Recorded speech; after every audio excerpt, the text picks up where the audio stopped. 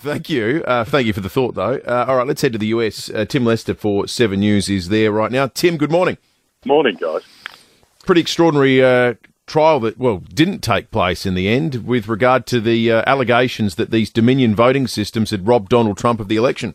Yeah, quite extraordinary. At the time, it was surreal to watch the parade of what were pretty obviously falsehoods or lies at the time, but it was at a very heady time. Now, more than 2 years on, this extraordinary follow-up with a payout the equivalent of Australian dollars about 1.17 billion by Fox to prevent any trial on this, not to risk a bigger payout and not to risk the public relations damage of trotting out all of their stars and likely Rupert Murdoch himself to have to give evidence in court.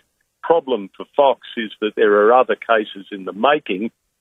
This only signals to others who are bringing cases over those 2020 claims of rigging an election that they're actually in pretty good order in court and that they can open their mouths pretty wide in terms of asking Fox to pay them money.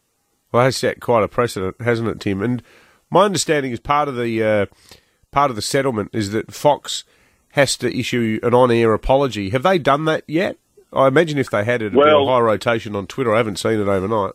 Well, it's interesting you say that because the speculation immediately afterwards, but particularly because Dominion voting systems ducked the question when they were repeatedly asked, well, did you negotiate an apology? They said nothing. So the initial assumption, at least after the press conference, was that they had not negotiated an apology as part of the negotiations.